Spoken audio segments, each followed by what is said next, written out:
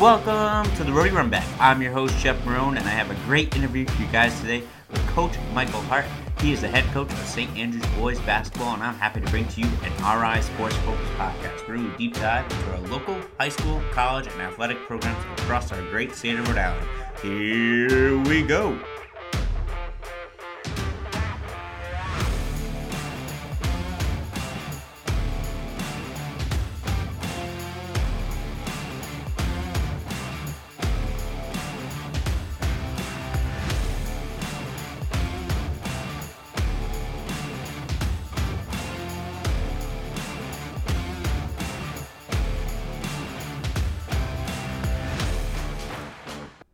Welcome to the Roadie Run Back episode 58, and I have a great interview for you guys today with Coach Mike Hart. He is the head coach of St. Andrews Boys Basketball.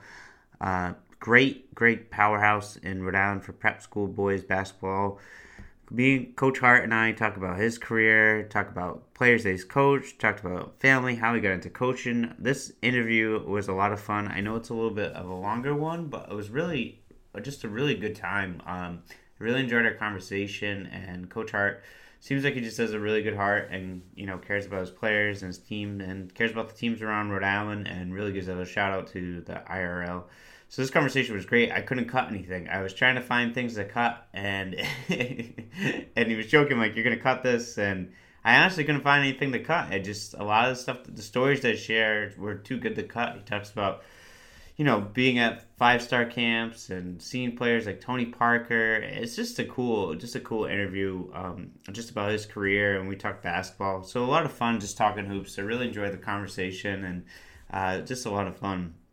But before we get into the interview, remember you guys can watch today's episode on YouTube by searching Roadie Run Back. Remember that share, like, and subscribe button. And if you can't watch it, just stay tuned here on whatever podcast platform you're listening to this episode on. Just remember that share, like, and subscribe button. I appreciate you guys. And here is our interview with Coach Hart. All right. On today's show, I welcome on a very special guest. He is a Coach of the Year winner and a New England Basketball Hall of Famer. He is the head coach of St. Andrews, Coach Mike Hart. Coach, how are you today? Very good. Thanks for having me. Oh, Coach, I'm very lucky to have you on the show. I appreciate your time and everything like that. Coach, I want to know, I always ask all my guests this, how are you doing during these COVID times? I know we talked a little bit about off air about it, but how are you doing during COVID? Yeah, I'm not going to sugarcoat it. It's not fun. It really isn't. At first, I put a lot of weight on. Then I took a lot of weight off. And now I'm starting to put it back on again. Oh, geez. Which isn't good. That's personal. But more importantly, I really feel for the kids because, last year, at the end of last year, we finished our season in NEPSAC, the New England Prep League. We had lost in the semifinals, and I had a full year of film and recruiting, and plus the AAU stuff the kids had gone through before they came to St. Andrews that year. So placement went into June with our 6 seniors at the time. And it was tricky, but we got it done. This year, the kids haven't played since March, AAU or, high school, prep school, St. Andrews. And it's been very difficult for 7 kids we have here. And I'm kind of really nervous. So I am not happy with this whole COVID thing. And I hope it ends fast. I hope so too. I feel for those kids. It's tough. Those 7 kids that are trying to get placed, and you wish you had to get to good film. That's really tough for them. Yeah, it's tough. We're lucky we have a huddle camera, and we stream it through, to YouTube and right onto our Twitter. So, there's availability there, but it's just, we got to get it going. Yeah. Hopefully it clears up eventually. Yes. I hope so. It'd be nice to have some normalcy as well too. But Coach, before we get into your career at St. Andrews, I want to know, how did you fall in love with the game of basketball? Well, Dr. Naismith elbowed me. He said, what do you think of this? No. A lot of people don't know, but I grew up in Providence on Manton Ave. My father was a police officer in Providence. In the 1972-73 range, he took a job in Smithfield, which was extremely rural at the time. 295 wasn't even built. And so we went from Providence to Smithfield, and a little different. I was like I don't know, third or fourth grade. I'm not trying to age myself. The reason I'm telling you this is my dad decided to get with a group of parents and start the Smithfield Youth Basketball Association, Oh wow. SYBA. So my dad, his name's Jack Hart. He was the first president of Smithfield Youth Basketball. I'll never forget it. We showed up at Smithfield High School. There was 300 kids. He had 4 basketballs and 5 adults. Wow. Roughly. Yeah. Oh yeah. And that league grew to upwards of 2,200 kids with practice times and all kinds of just an incredible, incredible organization. I still believe it runs today. Now, my Smithfield ties have died down a little bit. My niece and nephews are now in college and they've outgrown it. But upwards of about 10 years ago, I noticed it was still highly organized, a lot of people, a lot of volunteers doing good things. And that ran concurrently with Smithfield had 2 outstanding CYO programs, St. Philip's and St. Michael's. And St. Michael's, we were the Esmond kids, and St. Philip's, they were the Greenville kids. And then we would combine and play at Smithfield Junior High School because, of course, it was 7th and 8th grade.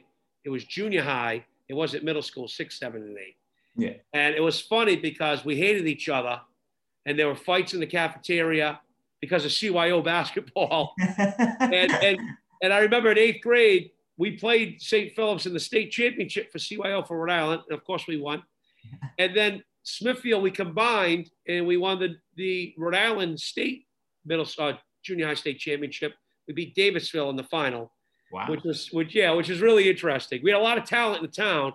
And then the Hendrick and LaSalle's of the world would come in and take all the top players, because the kids wanted to play Class A, including myself. Yeah. And then, Smithfield was in Class C. Still, we had a guy by the name of Benny Benoit, great coach. And, I was more of a football type guy then. And our football program at Smithfield was really strong. We were in Division I, and we would play the Hendrickens and LaSalle's and hold our own. So I stayed because I wanted to play more football. So that's kind of how it all started with me in basketball. We had 3 channels on TV back then. We had 6, 10, and 12. If you got the rabbit ears the right way, you could get 56. And channel 56, you could get basketball games like Boston College, because WBZ, Boston, yeah, BU. And then channel 10, NBC would have the Saturday game of the week. No ESPN, none of that. So anything we saw, because back then America was more of a baseball country, believe it or not. Yeah. Then kind of football, then kind of basketball. Anything you could watch college-wise was huge. And then we all went to Providence College basketball camp together with Coach Gavitt, who became, an idol for all of us. He had the Olympic team in 1980 practicing. Isaiah Thomas was my coach. Wow. That week. Yeah, they never went to Russia, but they practiced at Providence the whole summer.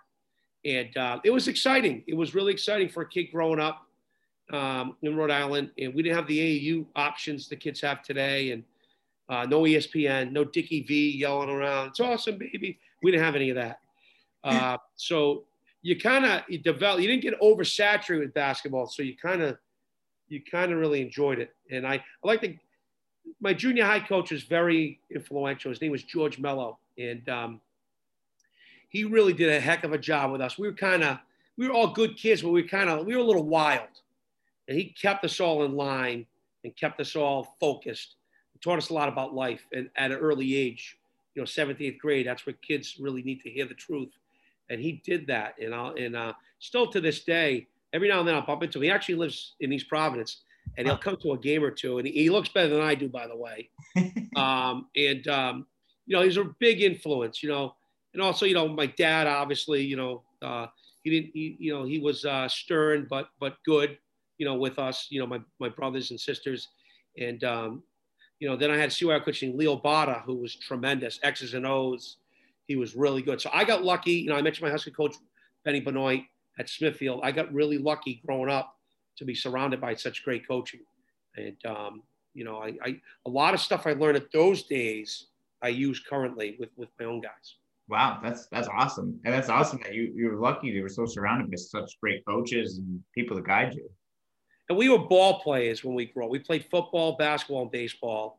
I didn't really like baseball, by the way.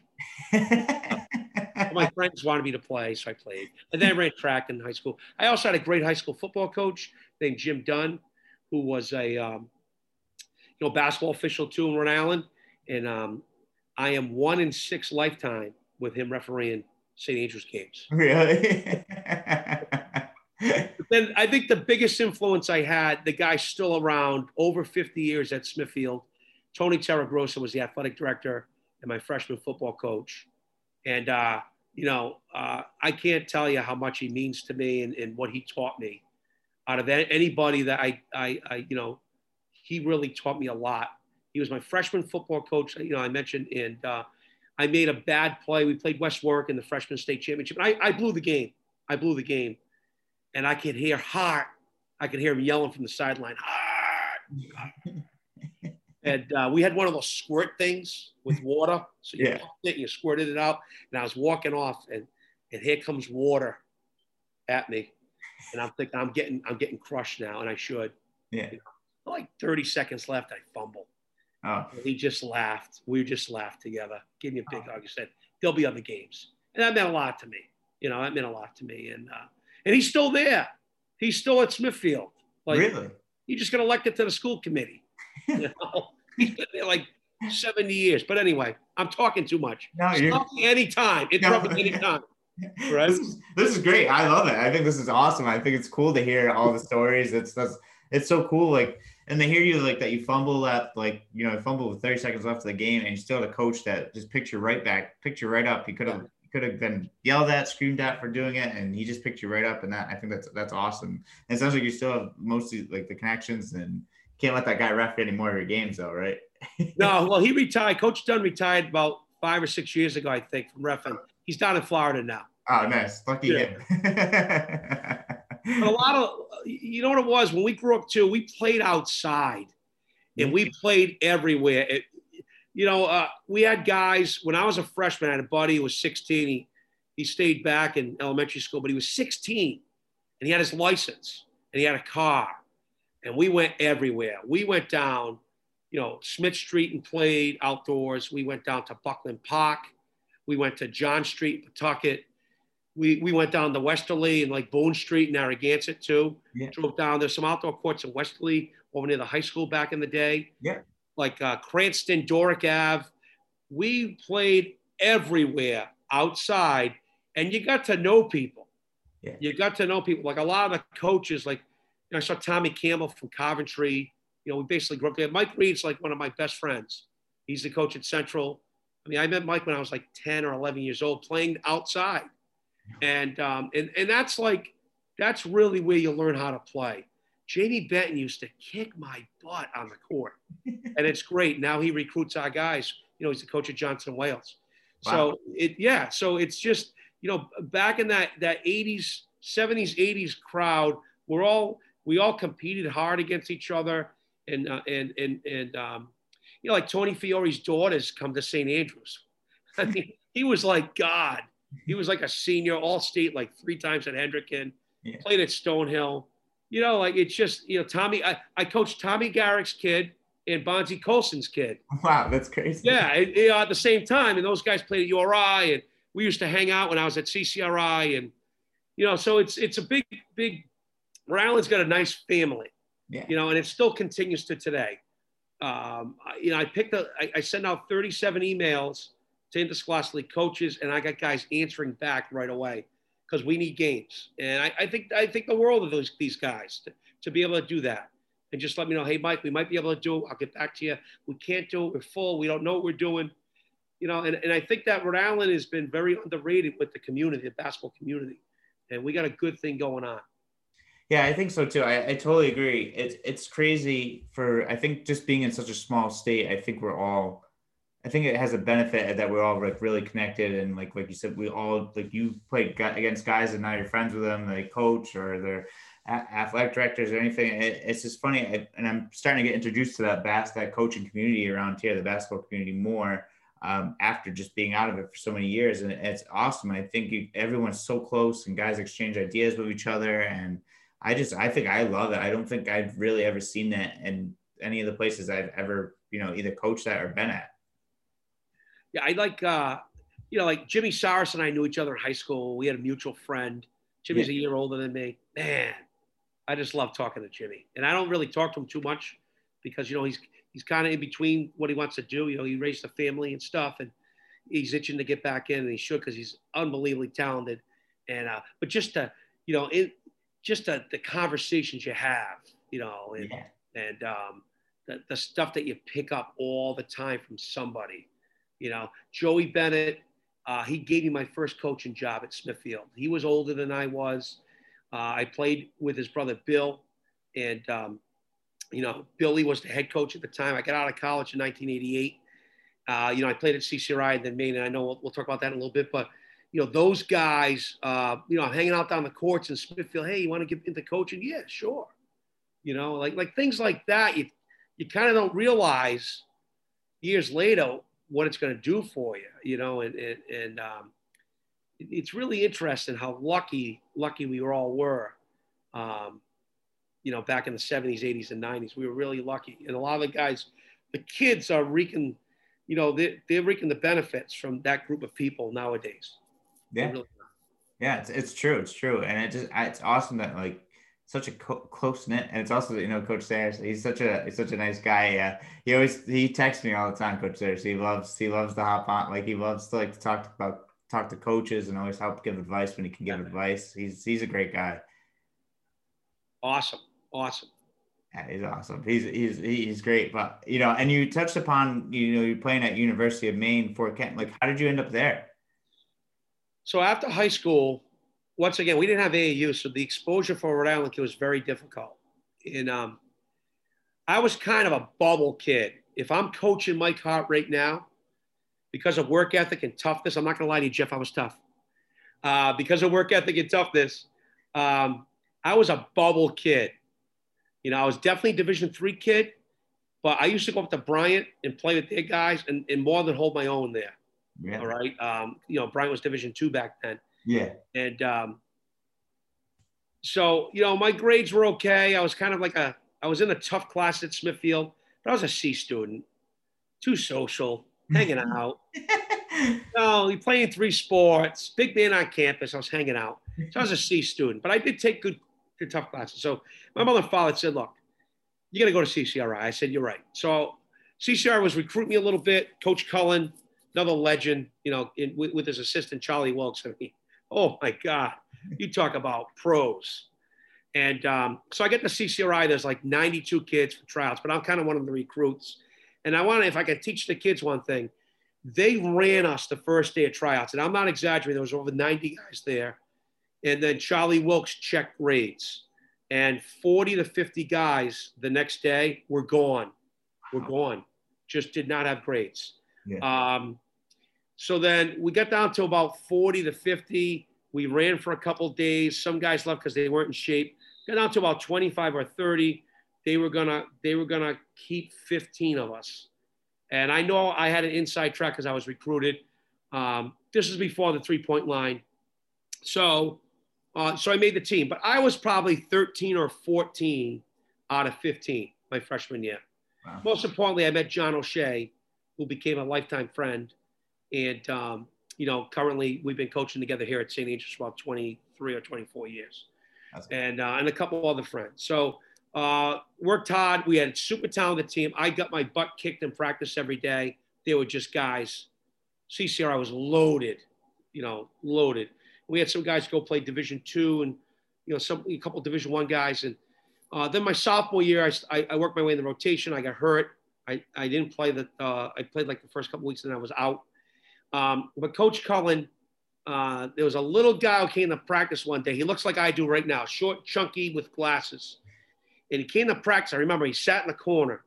And so Coach Cullen said to John O'Shea and a couple other guys, one guy named Mike Owens, 6'7" guy from Narragansett, good player.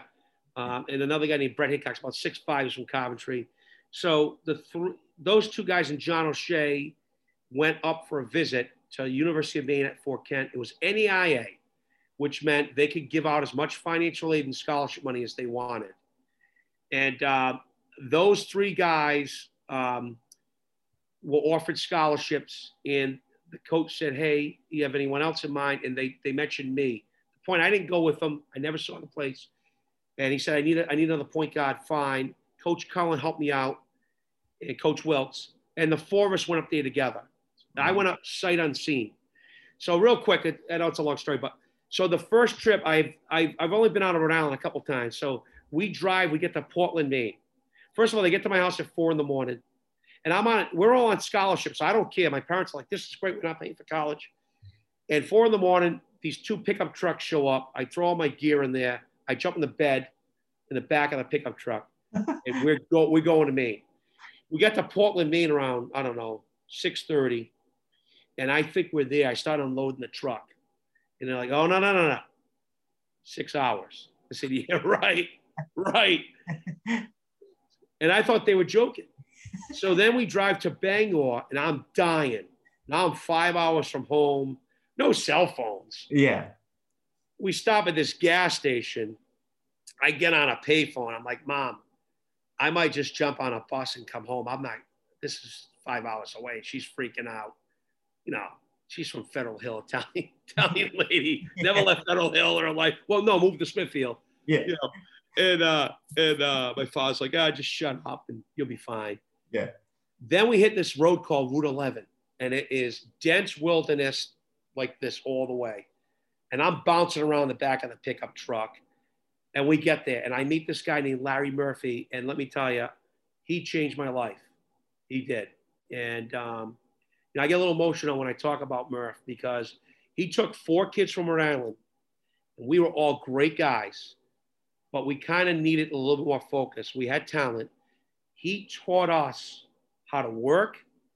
He taught us how to prioritize academics and athletics, and he didn't let us cut corners. And we were in a dorm room for the first time ever. We were way away from home. We had to rely on ourselves. He was there as a safety net, but it was time to grow up.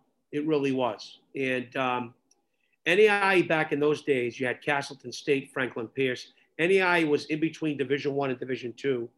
The main state league it was full, like Husson and St. Joe's, full of Division I transfers. Jim Calhoun takes the job at UConn. 3 guys from UConn transfer to Husson. So now you're playing 3 guys, 2 guys from Cleveland, a guy from Miami, Florida. Like, NEIA was legit. It was a big time league. And Maine Fort Kent, we were part of the NEI New England Conference, and they had gotten hammered. So Murph brought us in. Mike Owen's little brother Scott came. He was a 6'6" kid out of high school. So 5 guys from Rhode Island and these 2 other guys from out of state. We had 12. But we had a guy who was playing for the Puerto Rican Olympic team. He was a point guard.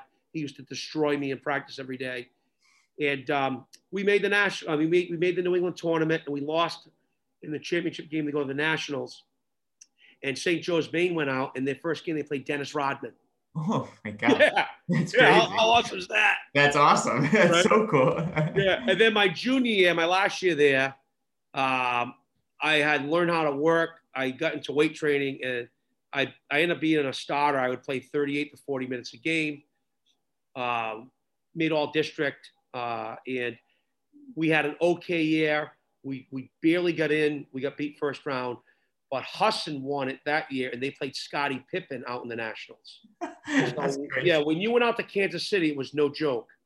You know, it was no joke. NEIA was legit. Now, all those teams are Division III. And by the way, Castleton State was coached by Stan Van Gundy. Really? Yeah. Oh, my God. Yeah. And what happened was Coach Murphy got me into coaching. He was the one who suggested I start working basketball camps and start coaching. And then, when I first got up there, assistant coach at Smithfield, his name was John Wignott, and he ended up coaching Burrillville. And I think he's still he might still be at Burrillville, by the way. I think he isn't a coach anymore. He's soccer basketball. he suggested his comment was, if you ever want to be a college basketball coach, you need to work at Providence College basketball camp. And I have an in. I might be able to get you to work. And this is going to lead into the coaching stuff, Jeff. Yeah. So yeah, I'll never forget the day. And thank God we're all friendly now. So we joke about it when I talk to this character and his son. But anyway, I show up at Providence College camp. I have my Rhode Island CCR reversible practice jersey on. And I walk in at 8 into Alumni Hall. And there's 300 campers on the ground, sitting on the ground, one guy talking, a whole bunch of coaches there. The guy turns around and says, who are, I can't use the word, you? And I give it the old, hi, Mike Hart, I'm here to work camp. And he says, get on the line. And I was 150 pounds then. And he ran me for a good 5 to 8, 10 minutes while I was telling the campers, you can never be late in life. This is garbage. This is inexcusable, right? That guy was Rick Pitino. That's how I met Rick Pitino. Oh, my God. And the campus got dismissed. I'm sweating. And a guy comes up to me along here and says, hi, my name's Herb Sendek. I'm a grad assistant here at Providence College. Coach Wignott says good things about you. Obviously, you know you can't be late. And here's your assignment for the week. And, you know, if you need anything, let us know. So I met Herb Sendek right after I met Rick Pitino. Oh, God. And so I get through the day, and the Friars, that was the Friar team that went to the Final Four. Yeah. They had 9 guys playing. So some guy comes up to me and says, hey, you played at CCRI. You must be decent. You want to play with us? I said, sure. He goes, we need a 10th. And that's when all the kids would sit up in the stands in Alumni Hall.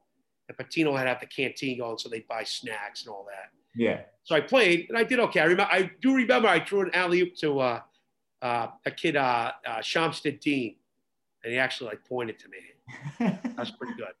And then that same kid said, hey, Coach Pitino gave us a day off.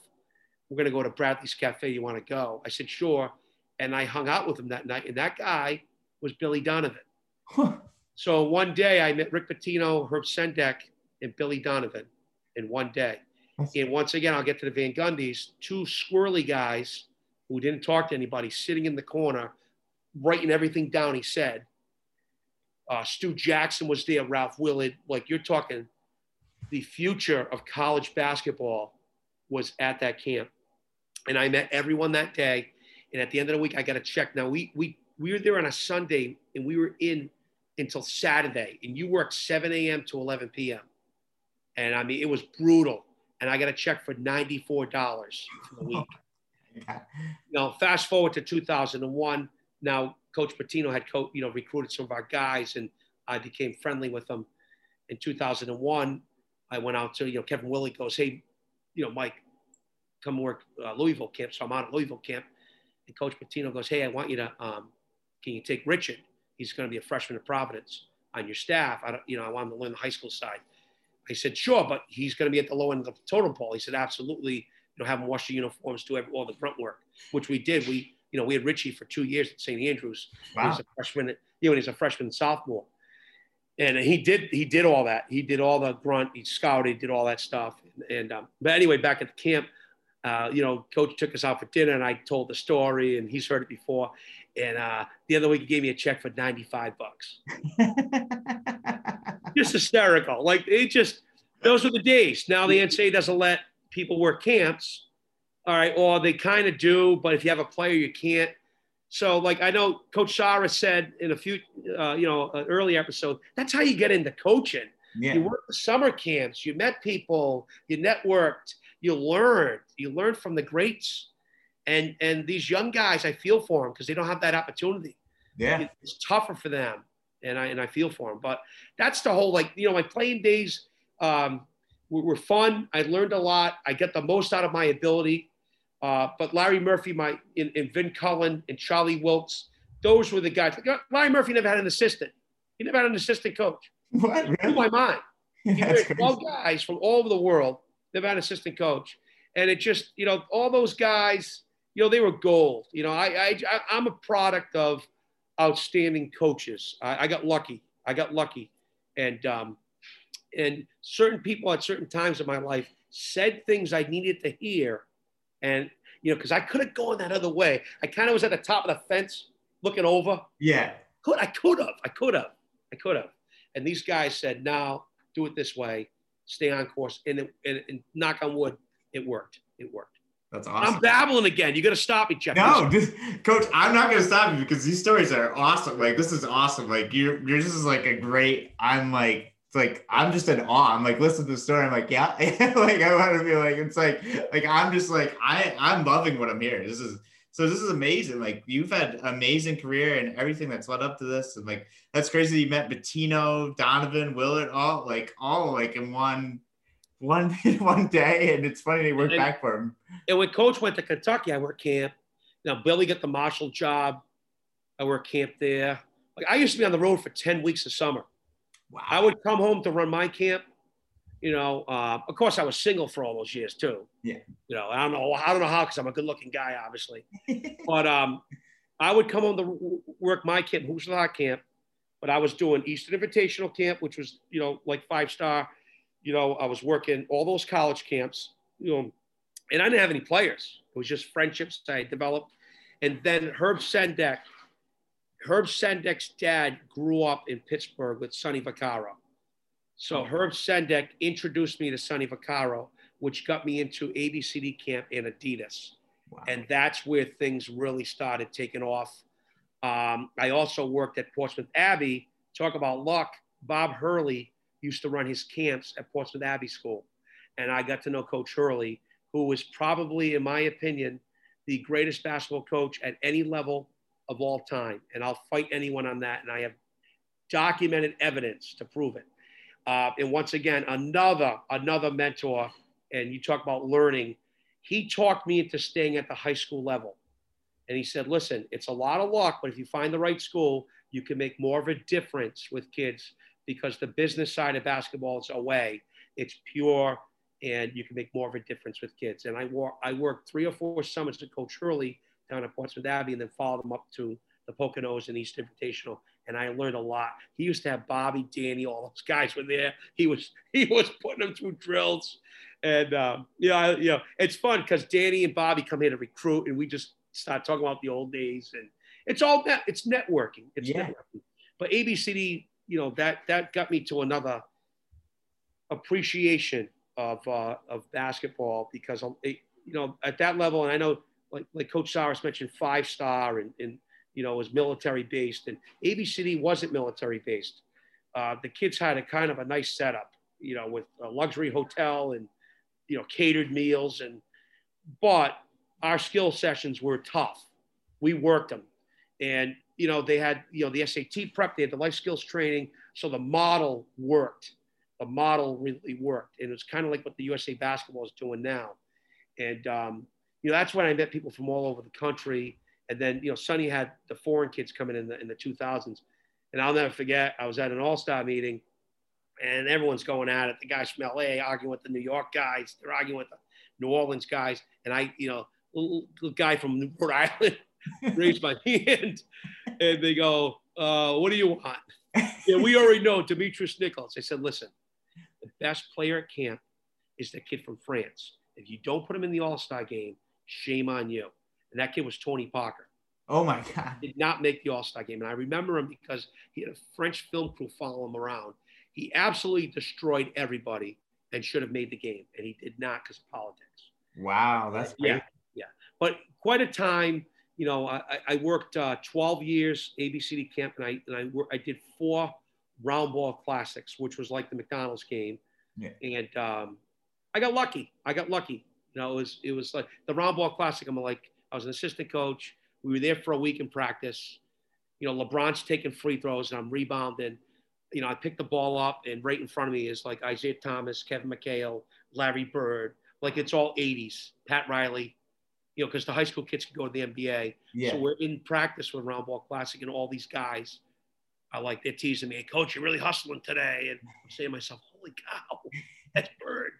That's Larry, So, and then you're like, hey, Demetrius, go sub in for LeBron. And, Dwight Howard had braces and was like, yes, coach. So you develop relationships with kids in high school when they weren't as spoiled. back then. And sometimes you get, like, I'll refer to Jimmy a lot because I think the world of Jimmy Saracen. He knows what I'm talking about because he was at that national level. We didn't spoil those kids. And now they're spoiled. Yeah. They're spoiled. They really are. And I hate to say it. Like I won't look at kids who are on lists, and it has nothing to do with the kids. It's just I don't know if I can coach them, and I don't know if I can coach their parents. But I'll get into that later. So these guys brought it every day. They were early. They brought it. They stayed late, and I appreciated that. That was before like the big money came in, and like I remember a kid named Gabe Pruitt. Like everyone's like, well, who's this kid? Next thing you know, he's a first-round draft choice. I had Leon Smith, 7'2". Oh my God. Number 29 pick in the NBA draft in Dallas. He's the only kid I ever saw catch the ball in the elbow, drop, step, and slam on somebody. No dribble. He's so long. Like the list goes on and on. Like I said, I've been really, really lucky. And, they did the Adidas game in Louisville one year, Freedom Hall. And, Michael Beasley, Nolan Smith just killed us. I had this kid named, who was the coach? I can't remember. Who's the big time dunker? I was like, big 6'9" kid. Come on, Mike. Hold on a second. All right. Yeah. Hold on. Yeah. My kids would kill me because I'm forgetting his name. I got him right here in this program. Hold on a second. Where is he? Where is DeAndre Jordan? What an idiot. Yeah. I'm an idiot. Yeah. DeAndre Jordan. Nice kid, didn't say anything. Yeah. And he kid from Houston, couldn't make free throws. Yeah. I say to myself, this kid's overrated, right? Because we had like the All-Star games are great. You had 3 days of practice. It was great. You developed a relationship with the kids and their families and stuff. So then the lights went on and the 12,000 people showed up at Freedom Hall, 29 points and 26 rebounds later, he was MVP of the game. Yeah. And, he made every free throw. So you live and you learn. You live and you learn. But I think that if you treat kids like kids and you don't have star rules, they're going to get better. Because they have to work. If you let them cut corners and slack, they're not going to get better. They're not going to reach their potential. Yeah. But anyhow, so the word luck, I'll use the word luck a lot. As a player and as a coach, and I think basketball, the AAU had, a lot of high school guys will say, oh, the AAU. Yeah. Well, I've coached AAU. I've seen AAU. I've coached high school. I've seen high school. I've coached prep school. I've seen prep school. It's all the same. Yeah. You got good guys and you got some not so good guys. And I think that the summer definitely benefited not only me personally, but more importantly, St. Andrew's School and our kids. And we were able to get into a pool of kids that we normally wouldn't get, because I wouldn't know about them. And then once again, I see the whole. I see the parents. I see, the AAU coach. I see the high school coach. So, anyway, it good times. That's awesome. I'm loving this. Every story that you tell, I'm like in awe. This is just awesome to hear the stories that you're sharing. And like, I'm sure the listeners are going to love it too. It's crazy. It's crazy. The experiences that you've had and the people you worked with and being a part of all this stuff. And, and it's funny to you, like this guy from Rhode Island just, vote for Tony Parker and it's just awesome. He killed everybody. It was a shame. Why didn't he vote him in? Was it just because of like he wasn't going to college, so he wasn't recruited. Okay. And he was a foreign kid. And, everyone's playing politics, trying to get that kid in the All-Star game to help their recruiting and to help their AAU team. And everyone forgot about this guy. Yeah. Crazy. That's wild. And I would only bring Rhode Island kids who could play at that camp. And a lot of the people didn't respect Rhode Island.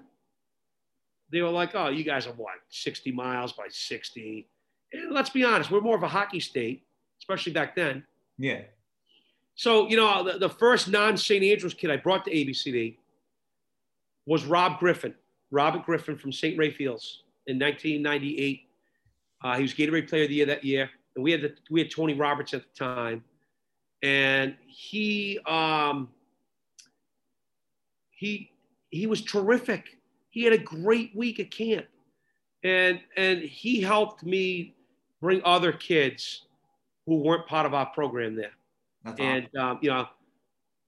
And Joey Missoula. Yep. They're like, well, who's this Missoula kid? Yeah. Well, he leads the camp in free throw percentage, and like West Virginia ends up offering him after the end of the week.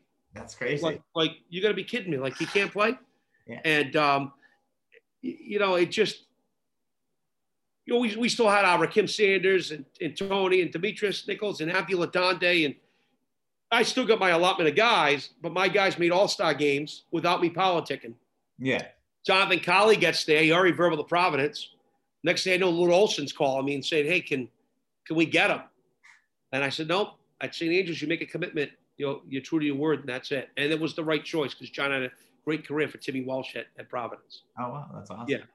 So it's that level camp really, really opened my eyes up a little bit. And but kids are kids, and treat them all the same. Do not have star rules. Yeah. Treat them all the same. And Bob Hurley taught me that. Bob Hurley. So, you live and you learn. What was now you mentioned, I think, I want to touch upon this too. Great. I think it's amazing that you advocated for kids who didn't play for your school and brought them to ABCD camps because you thought they were ready and they could make it to the next level and other stuff. And I think that's awesome. That just, talent and it's great. And I think that's great for Rhode Island, for the kids, period. And two, what was the document that you had of Bob Hurley that that he's the best coach? Okay. So if you spend time around him, yeah, and you see his tough love, but yet not so tough love, and you know where the kids come from, okay? Like a lot of them came from difficult backgrounds, let's say, all right? Mm-hmm.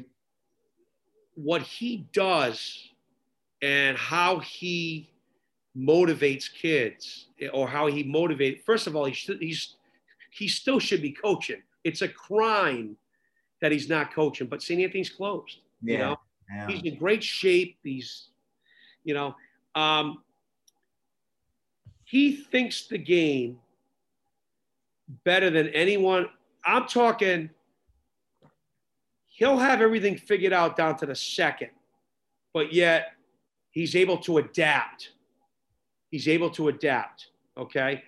And if you ever hear him speak, you can hear a pin drop, yet he stays all day and all night and answers questions. The only other speaker better than him I've ever heard is Hubie Brown. Hubie Brown was just amazing, like 3.5, 4 hours, But as far as X's and O's in life, Bob Hurley's right there. The guy won 1 million games. He won a ton. You know how tough that league is? Yeah, it's tough New league. Jersey? Yeah. Oh, my God. And Tim Thomas was probably one of the best high school basketball players I've ever seen in my life. He was as good as LeBron, or just maybe a shade under LeBron. And I watched St. Anthony's hold him to 5 points. Wow. And that was Bob Hurley. And if you talk to anybody who's played for him or been around him, they'll all tell you the same thing. You talk to college coaches, all right? Coach K, other guys, talk to him. A St. Anthony's kid is going to come in, not only start, but he's going to know how to be a college kid. He's going to be a leader. Like, just amazing the way that he got these kids to play. And if you factor all those factors, kids from that area, right? From that area. Yeah. I got dorms. Come on. Oak Hill, Steve Smith, awesome. Another good one. He's got dorms. Another one's Morgan Wooten, who I spent time with. Unbelievable. He was just like Coach Hurley. He had kids in the area. When I see that happen and the results they get, I think those guys are a little higher than your guy who has the gym, the dorm, the financial aid, all that stuff. I think those guys are a little higher level. And Morgan Wooten and Bob Hurley, they could do any level and get the respect. They would have got the respect from the college kids. They would get the respect from the NBA guys. And they both would have adapted their styles. Like Coach Beeline didn't make it the NBA. It was sad. Yeah. Right? I'm not sure what happened there. I don't follow the NBA right now as much. Obviously Michael Catalani's plays. I watch him. Yeah. When Bonzi was playing, I was watching him. But and there's a bunch of NEPSAC kids I try to watch, but I don't follow it as I could. But when you see a college guy not make it in the NBA, it's because of just a different style.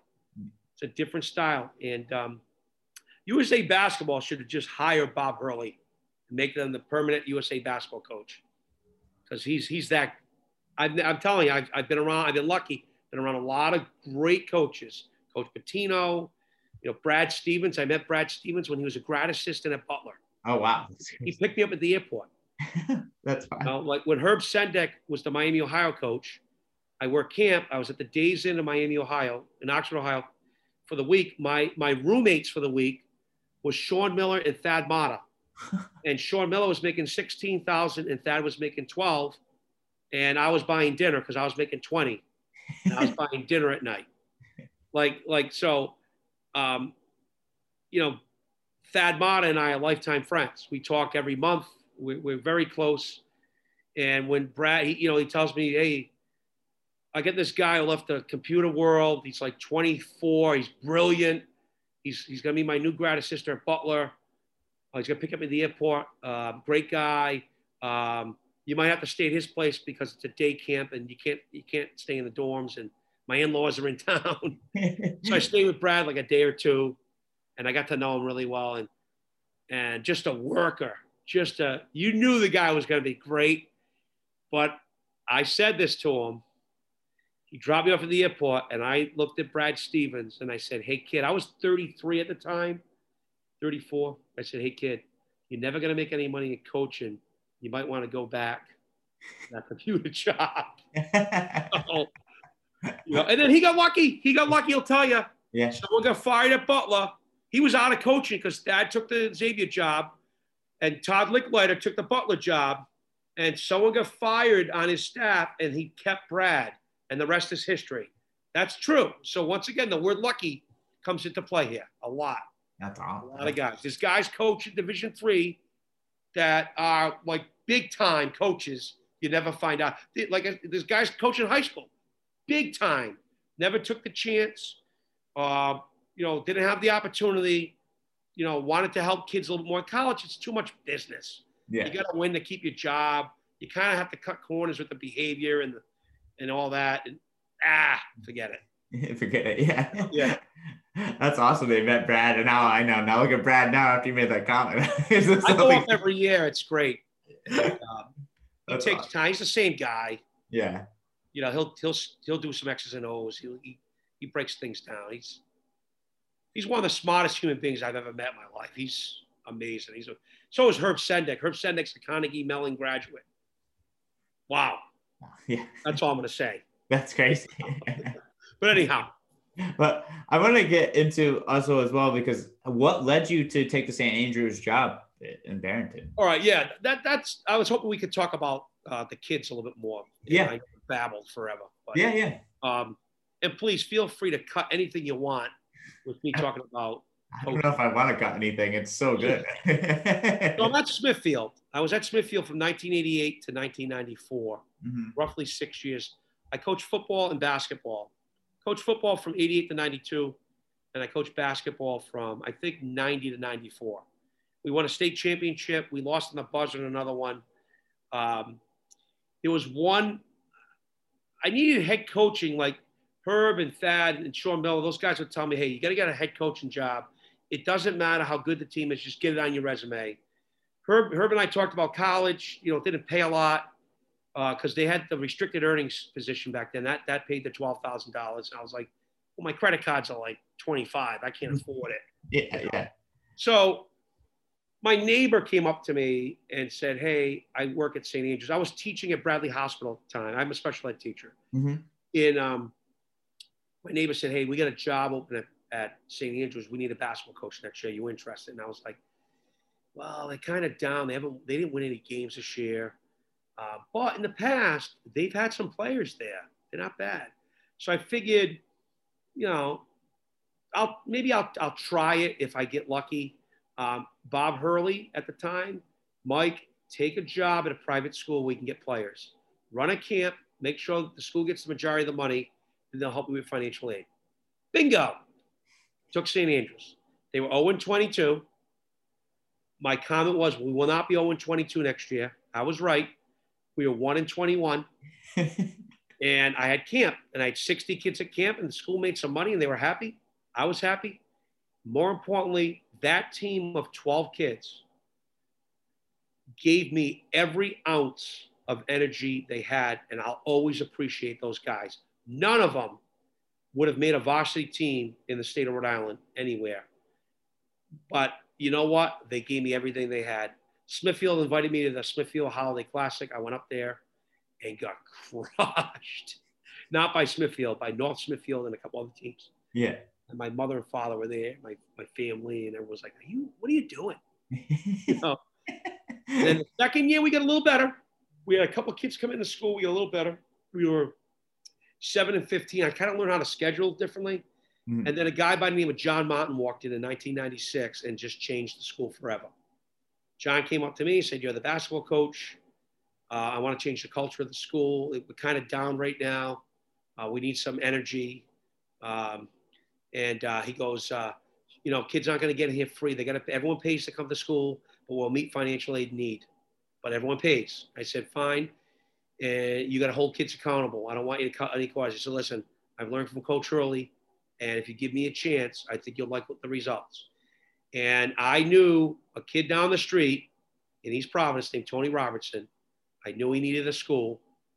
And without Tony, we don't exist today. We took a chance on Tony, and Tony took a chance on St. Andrews. We were a much different place. We had some kids that, great kids, socially weren't all there, like with your, they had some difficulties. And Tony came from being, highly known and, basically celebrity status, came to the school and treated everyone with respect. And some kids might have come in and said, "Oh, I'm better than you. I'm better than this." Tony treated everyone with respect. He did art. He did theater. Actually, really good theater, by the way. 3 years of theater. He's in plays and everything. Wow. And turned his life around at St. Andrews. He really did. Now, we had some frank conversations along the way. Yeah. Tony's sophomore year, and this is no exaggeration, he averaged 35.5 points a game. On a Friday night in New London, Connecticut, he had 57 against Williams School. On Saturday at 2 o'clock, and we lost that game, by the way. On Saturday at 2 o'clock, right here at St. Andrews, he had 52 against Rocky Hill School, and we won. Wow. So less than 24 hours, he scored 109 points. And I got to admit, he did not take a bad shot. He made everything. Wow. Like he had both games he had 9 threes, dunks, all kinds of stuff. I had this kid who was a wide body and couldn't make a layup, but he could screen. So he would knock one of the 2 guys covering Tony, he would knock him off. When Tony went one-on-one, Tony would take anybody to the basket.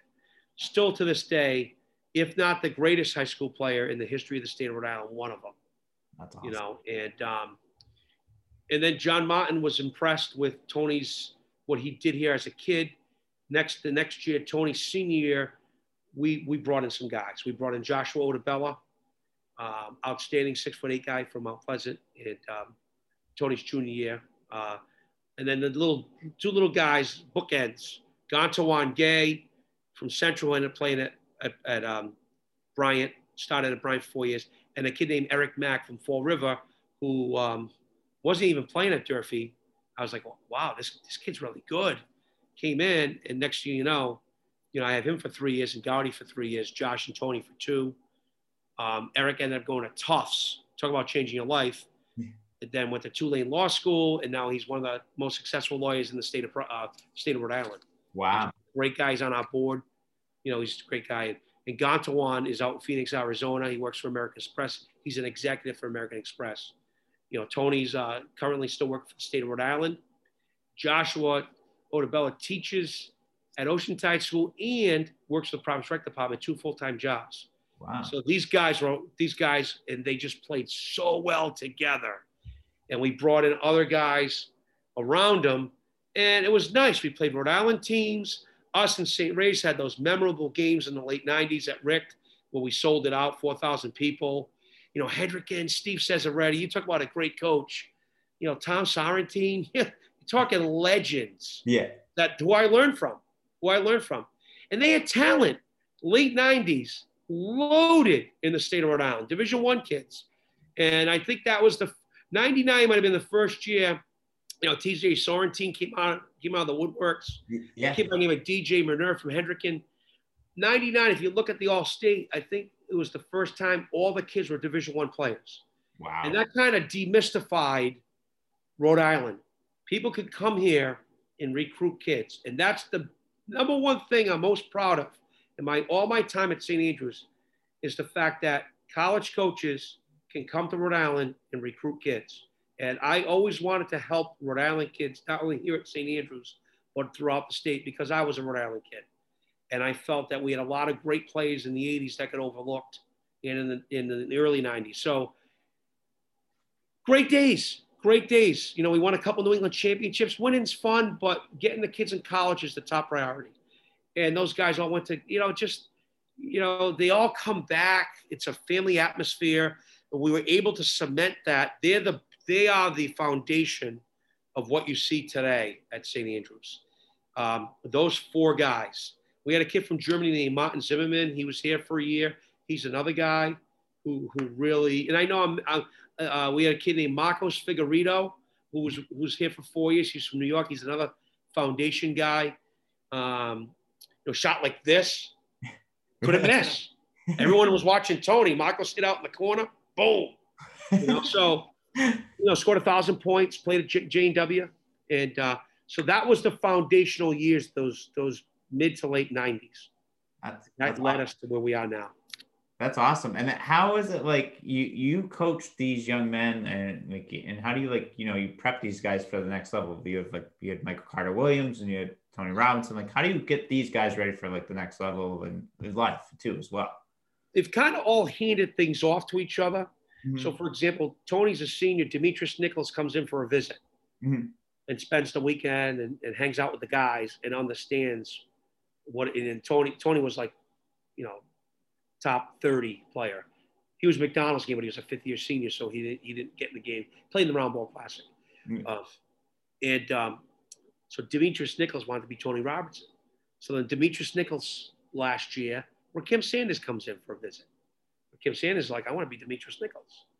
Rakim Sanders ends up, handing it off, to Michael Carter Williams, who hands it off to Bonzi. Who hands it off to Cole Schweider. So we had a whole bunch of that. But then we had a lot of really good, solid Division II and III kids who are the nuts and bolts of your program. Yeah. So we always had the Division I recruiting is easy. Those guys are going to get seen. They're going to get offers. Like Bonzi prolonged his recruiting just so college coaches could get in the gym. He wanted to go to Notre Dame as a junior. And I was like, Bonds, just commit. Nope. Henry Bolton needs more looks.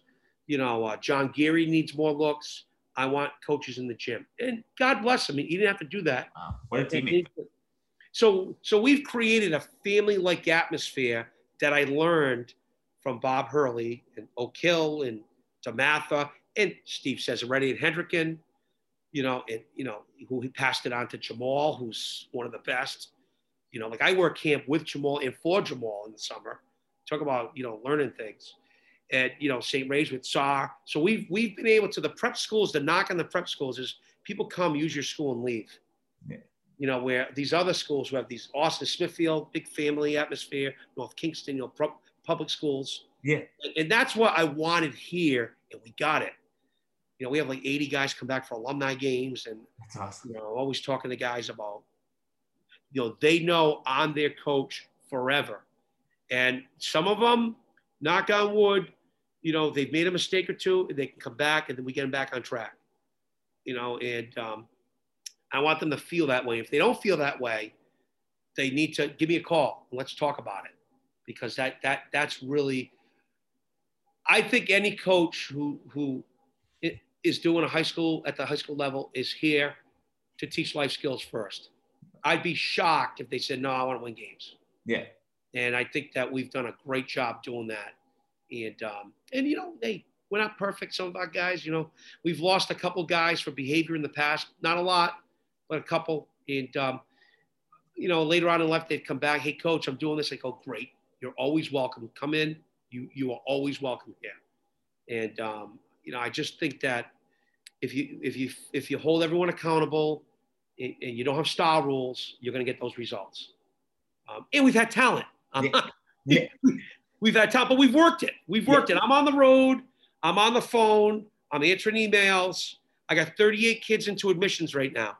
38, and it's only January. That's crazy. Next year. Yeah. So I mean, it's crazy, and I know there's going to be another whole bunch of kids who want to apply because the NCAA is putting the pinch on this senior class, and kids are going to need a post-grad year. So, that's awesome, Coach. I mean, I love it. I love that what the atmosphere you create now is that atmosphere, that family atmosphere, and everything that you mentioned. Is that part of your coaching philosophy as well, too? Like, preparing the kids for life and the family atmosphere. Is that part of your coaching philosophy? Yeah, we have one overall rule. Please don't do anything that will embarrass your family, your friends, or the school. That's our number one rule.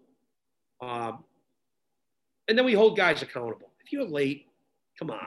Yeah. Why are you late? Yeah. What do you do? I'm gonna say, hey, listen, you can't be late. The next time it's like, all right, you're late again. I gotta sit you out a little bit. Yeah. If you're late a third time and there's no logical excuse, we're gonna have to talk about you being on the team. Now, granted, I've never got there, and I like that. Jeff, I'm gonna be honest with you too. At the same time, when we look at kids, we look at the whole kid. Yeah. And I want to say this, and I think it needs to be said, and I don't mind if people get upset with me. That's fine, because I'm a parent. I got married about 7, 8 years ago. I picked up 3 boys in the transaction, as I tell my wife. And all 3, one of them's a sophomore here, Liam. He just made our varsity team.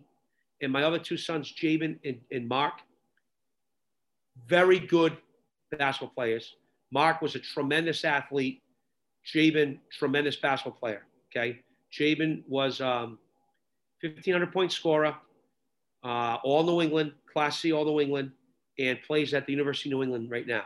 Very good player. Was all state in Rhode Island prep, and never played for me. And Mark, the same thing, never played for me. And the reason being was I couldn't be the parent and the coach, and my wife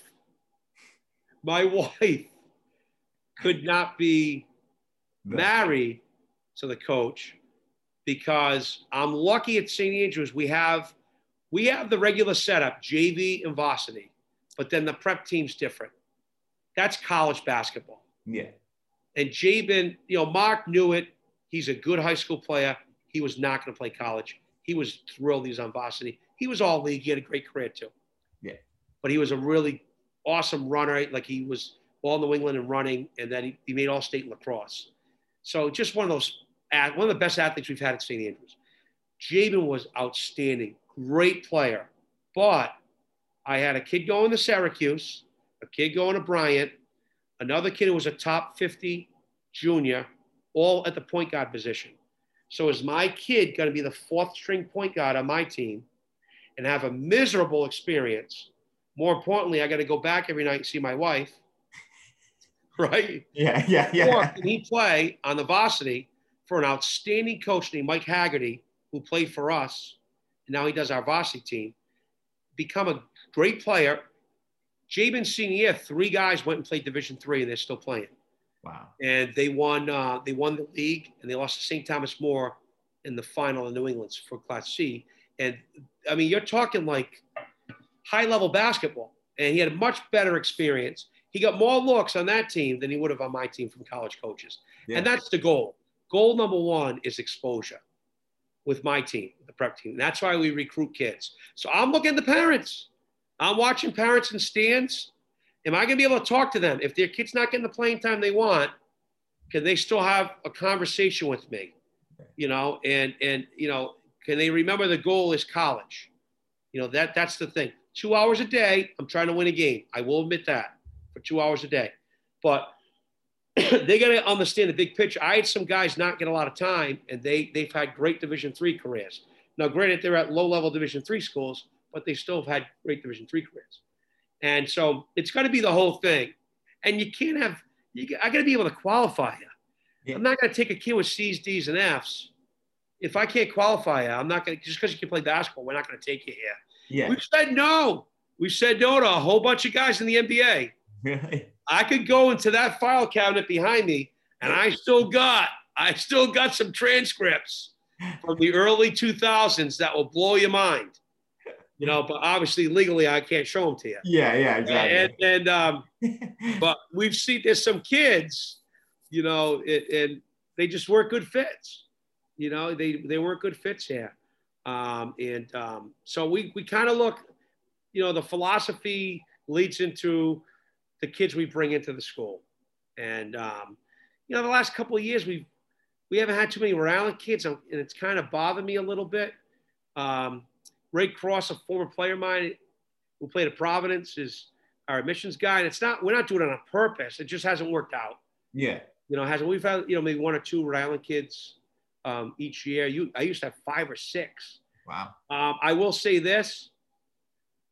In 2012, we decided to go with post-grads. I was worried that we were going to lose that family atmosphere. Post-grads tend to be out-of-state kids who live in the dorms. Yeah. Like a Rhode Island kid really shouldn't come here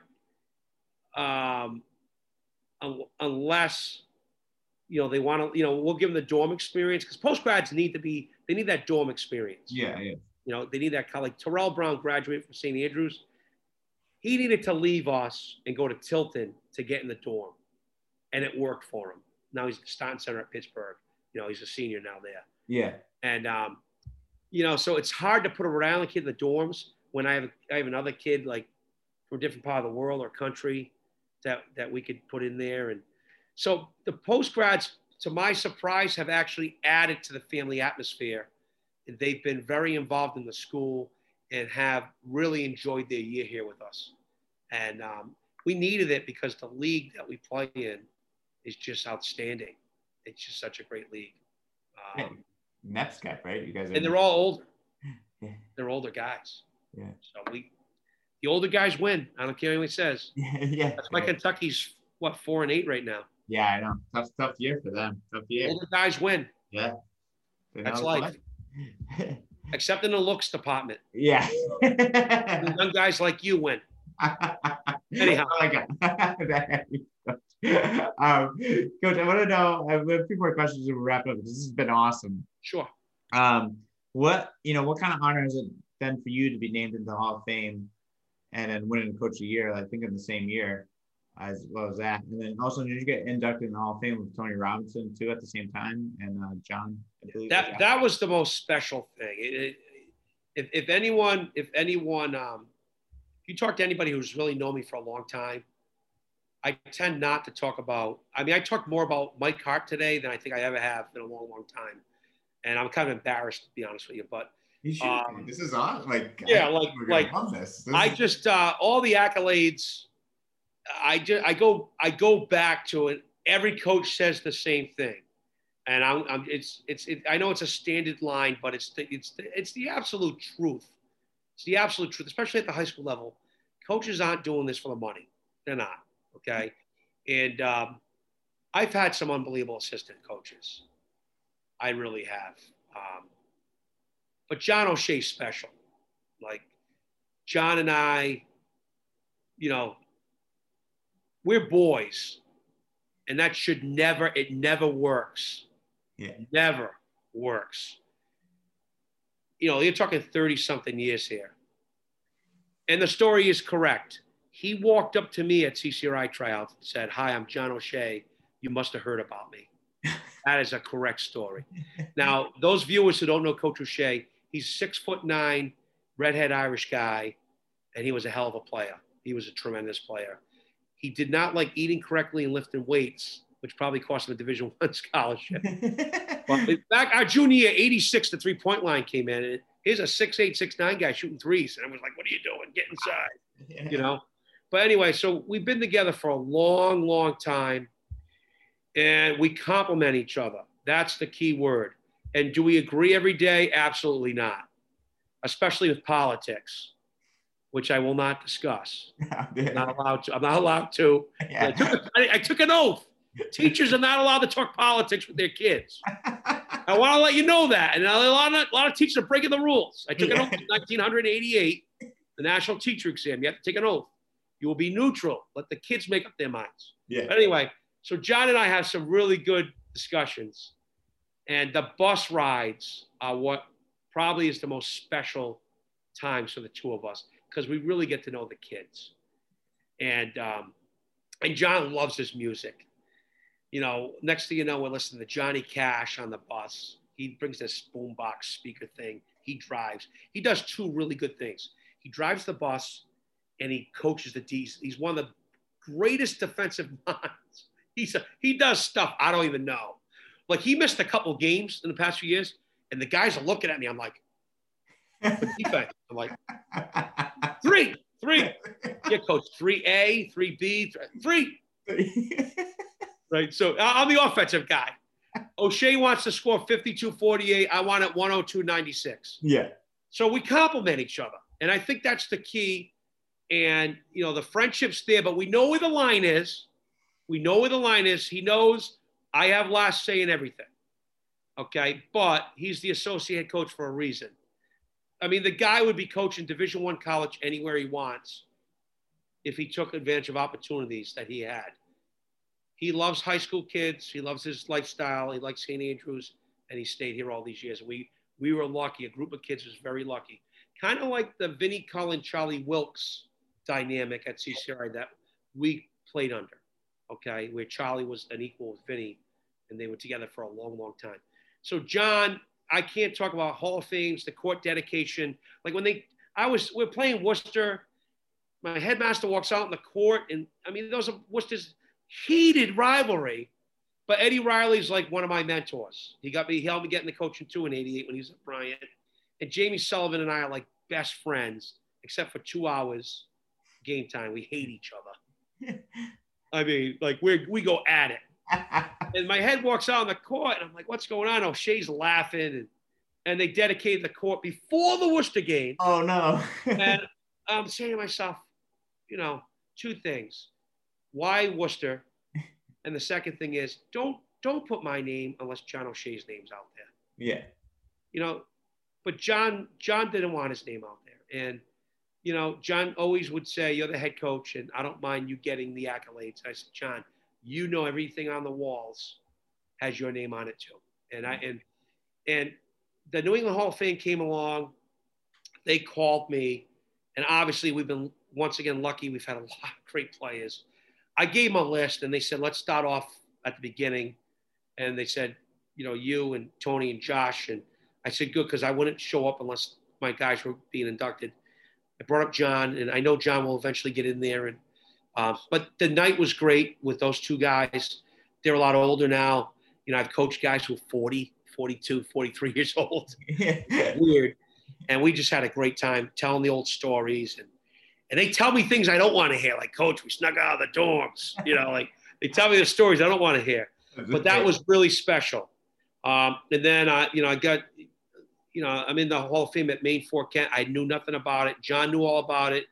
You know, he was there. He drove the 8 hours and with Mike Owens and everybody else. And then our team got in at Maine Fort Kent. Our team got in the Hall of Fame up there. So we had another reason to go up and see our old coach. And I think those things, they're not like, oh, wow, I'm big time. They're more awesome. I get a time to have a reunion.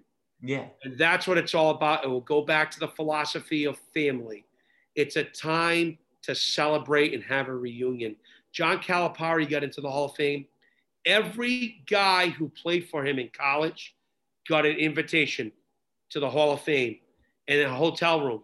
And I know it because Mike Burns was one of them. Mike Burns, who coached at Rhode Island College and coached with Coach Shea, dear friend of ours, coached with us for a year.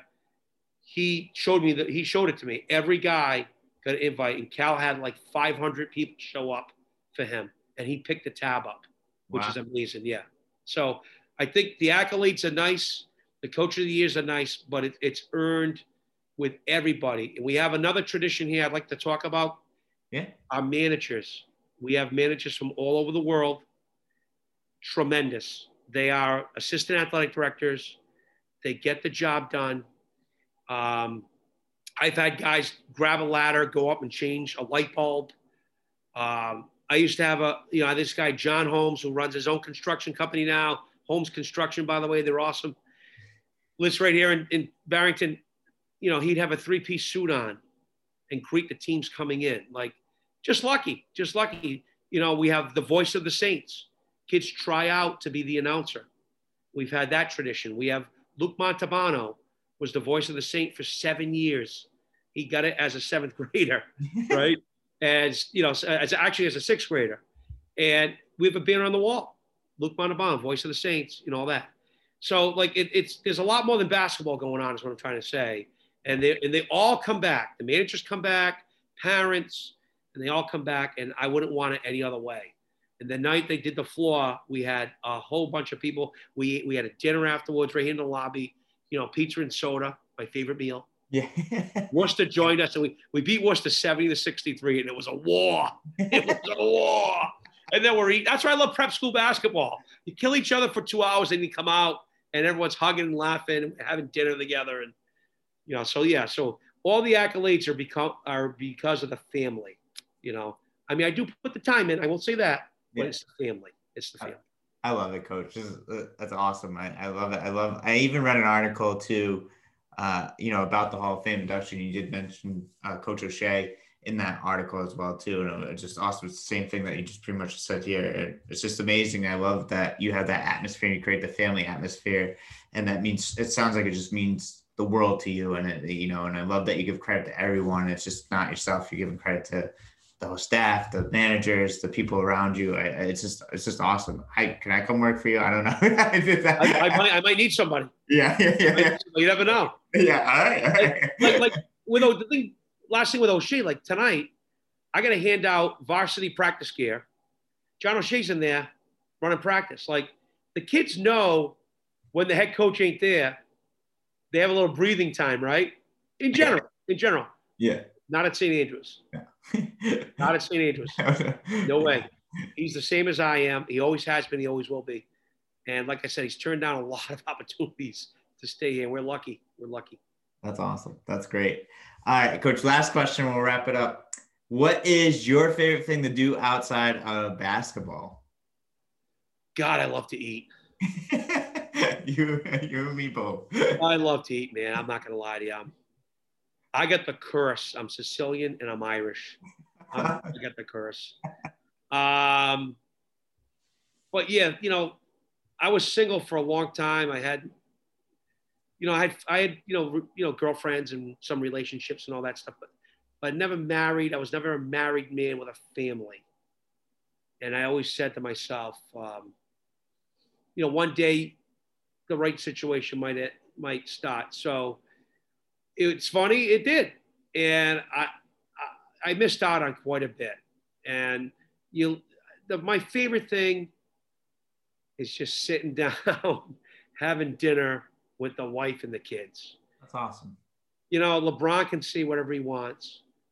The Hart family started Taco Tuesday. Yeah. He can say whatever he wants. We started it about 7 or 8 years ago. And, just those are some good times. And my guys are getting older. They're going to be out of the house soon. Yeah. And family time, I get it now. It took me long enough to understand it. And, like Coach Saras, he left coaching to spend more time with his family. You're talking about like best in the business. Yeah. I always admired that. You know what I mean? Like and granted, when I got married, the kids were older, and I could spend more time, and with the basketball. And I have a very supportive, absolutely incredible wife. You talk about overachieving, like you're talking way overachieving right there. Right, there's me. Yeah. Mother-in-law. But way overachieving there. Right. Yeah. Look at me. Look at her. Way overachieving. And she just lets me coach basketball and be kids. She's like a second mother for these guys. I got a guy from Ireland. I had a kid from Guam. That's a long way. Yeah. My wife's right there. And I like it because she doesn't baby them, but she's good to them. And that's what the kids need. They need that. And so, yeah, obviously the family time is my favorite thing to do. And when I get home tonight, my youngest Liam, he has one of his buddies staying over the house, and they're probably playing the video games that all these kids are playing. And, I'll walk in, the kid plays varsity for us too with Liam. Yeah. And I'll say, gee, there's a college basketball game on. You guys should be watching. You should be. And Rich brings me with the last thing I want to say. It's so special. It's amazing. When we have, last week we had 8 St. Andrews Saints, because I have ESPN Plus, 8 guys playing. Wow. And then we had 8 boys, and then we had 2 girls playing. Actually, 3, I'm sorry, we had 3. So we had 11 former St. Andrews Saints on one night playing on TV. And that was really special for me. It started at noon, and it ended at midnight. Wow. That was really special. It was really special. And once, I'm lucky I've had this trainer for God knows how long. Her name is Val Weber. And she lives right next door to me, her and her husband. She's got 2 little guys. And the faculty, a bunch of us live on campus. And we all went to her house, and we cooked, and we hung out, and we just enjoyed watching success. Some kids played 2 minutes. Other kids played the whole game. It was awesome. It was awesome. That's awesome. That's so cool. It was awesome. But that's off the court. It's the family, and that includes the St. Andrews family, that I enjoy the most. I love it, Coach. But I like to eat. Yeah. Favorite meal? What's your favorite meal? Pizza. Pizza, yeah, mine too. I can't. I cut down on the bread, but it's the pizza. Now, my mom's side is from Federal Hill. Yeah. The old Italian stereotype, 3-10 house. Yeah. Gravy, loaf of bread dunking in. So I grew up eating 3 meals with bread at every meal. And it comes back to haunt you, when you get older and you're less active, because bread puts a lot of weight on you. And then the other side, the Irish side, my father's side was from Smith Hill. And, you get the meat and potatoes. Yeah. So my mother, God bless her, unbelievable cook, and my dad made a mean steak. And so I grew up around a lot of food. And then I come to St. Andrews, I'm about 180 pounds, but I'm really 150. I'm 30 pounds heavier because of the weight room. Yeah. I was into weightlifting then. You get out of college, that's all you do is lift. Yeah. And, I'm playing in the men's league, whatever. Yeah. And I come to St. Andrews, I move on campus, and they say, hey, the cafeteria is free. Out of your package. Now, Monday nights is steam shipped around. They're carving it for you. Yeah. We have these gourmet chefs. The kids are from all over the world. We have kids from Serbia make a Serbian meal. Kids from China making real Chinese food. Now I start eating there. I start putting weight on. Then the Italian shows. I have a lot of trouble. But the old Dr. Oz 5-question food addiction test, I only answered 2 out of 5. That's good. So I'm not an addict. But one of them was like, "Did you ever lose a job because you were home eating?" I'm not that bad. I went to work that day. No, I'm just saying, I'm close. I got to make better choices. My wife has been awesome. But I've been up, down. I'm like Elvis. I'm fat Elvis, skinny Elvis. Up, down, up, down, up, down. I lost all this weight this year, because of COVID, and then I gained it because of COVID, like I said earlier. So, the pizza, it's, and I don't know if you knew this, but Domino's changed their recipe about 7 or 8 years ago, and it's actually pretty good. Yeah, it is actually. Yeah, I do like. And we have a deal. The athletic department has a deal. Don't tell anybody. $6 large. But anyway, thank you very much. I can't, and what you're doing is amazing, because you're getting, the state of Rhode Island the notoriety it deserves. And, thank you. And I want to publicly thank all the Rhode Island Scholastic coaches for, just answering the emails or my text messages or calls, just to give us a shot to play. We're in a hole here, and just for those guys to offer, I really appreciate that, because they don't have to do that. And I know their season's condensed. And, just to think of us that way, I really, really appreciate it. And we got a ton of talent here, a lot of talent in the coaching business. It's great. It's awesome. I love it. I love how close knit a Rhode Island community is of all the coaches and how great everyone keeps in contact with each other. And it's just absolutely amazing. Coach, this interview was outstanding. I had so much fun talking to you. I learned so much. I was in awe half the conversation, but this has been great. I can't thank you enough for being on the show. It means so much to me, and I definitely have to make it to a couple games when we're allowed back to the games and stuff like that. I would be there. I gotta get my St. Andrews gear now. I'm gonna start swearing when I say. I'll get you something. Hey, best ticket in town. It's free, although we're not allowing. Hold on, I don't want to get in trouble. We're not allowing spectators right now during COVID. Yes, but after COVID in the future, you guys can walk in. Only the Christmas tournament we charge because I have a large overhead. Okay. But we don't make any money on it, just to pay the bills, you know. But yeah, I did notice that says Wheeler. Is that Wheeler? Yeah, this is Wheeler. This is in North Staunton, Wheeler, Connecticut. So that's where I coached basketball. I coached with my old high school coach Neil Cobley. So I coached over in North Staunton. So it's a small school. It's like two, I don't know, graduating classes like 25. So I'm sorry, where is it? It's in North Staunton. So like, you know, when you go to Foxwoods, yeah, there's like a school there. Like you kind of see it. That's a school. That's where I used to coach over there. Oh, okay. Yeah. All right. So it's right before Foxwoods off of. You played for Coach Kelly. I was going to say, God bless you. Oh no! I played for. He was good, by the way. Sean Kelly was a very good basketball player. Was he? Yeah, I see. Dan Sylvester was my coach at Wesley. Oh, that's right. Oh, another legend. Yeah, he was a great guy. And then his assistant coach Neil Cobley was assistant for a long time. With him at West Warwick too.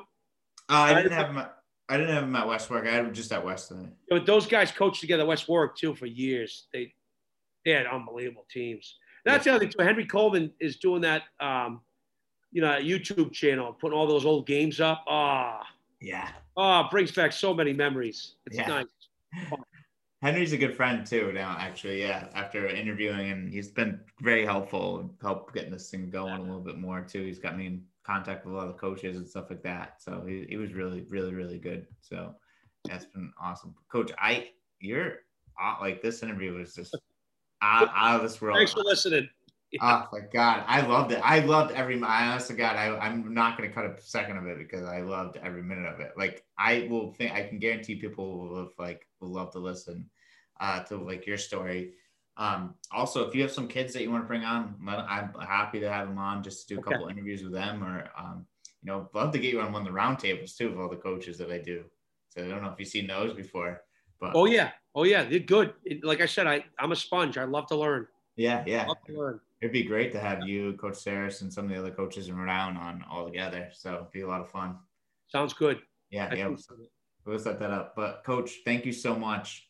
Good luck with everything with setting up games. If there's anything I can do on my end, I don't know what I can do, but to help out in some sort of way, let me know. I'm here for you. Sounds good. I appreciate it. Yeah, of course. Yeah. I appreciate you and everything. Awesome. All right, Coach. I'll let you know when this comes out. I'll send it over to you. But thank you so much. Thank you. All right. Thanks, have a good one. Okay, man. All right. Bye. All right. Great interview with Coach Hart. I really enjoyed our conversation. He's doing a great job with St. Andrews and over there, and just a lot of fun. I hopefully can make it to a game next year. I really enjoyed our conversation. Just a lot of fun. Just a great guy. The past, Coach Pina as well that I had on the show, great guy, and Tyler Kolick, great guy as well too. I mean, they're all doing great things at the schools where they are. Coach Pina is definitely turning around St. George's into a powerhouse in Rhode Island, and actually St. Andrews and St. George just set up a 7-game series against each other. So I'll definitely be watching those because those are two of Rhode Island's top powerhouses in Rhode Island. And then you got Rocky Hill as well too. So it's just a lot of fun. I'm glad that these prep schools are in the area. It'll be a lot of fun to watch those games and catch those guys play. On Sunday, we bring to you the Sunday recap show for boys basketball. Great time doing those. Just be on the lookout. That'll be live on YouTube Sunday morning at 10 a.m. with Ramon de los Santos. Great interview. Great time with him. He's doing a great job with Ball and Awry. Obviously, he does awesome with them. He's doing great things. So I'm extremely lucky to have him on on the show and doing the recaps with me. It means a lot to me to have him. So be on the lookout for that on Sunday.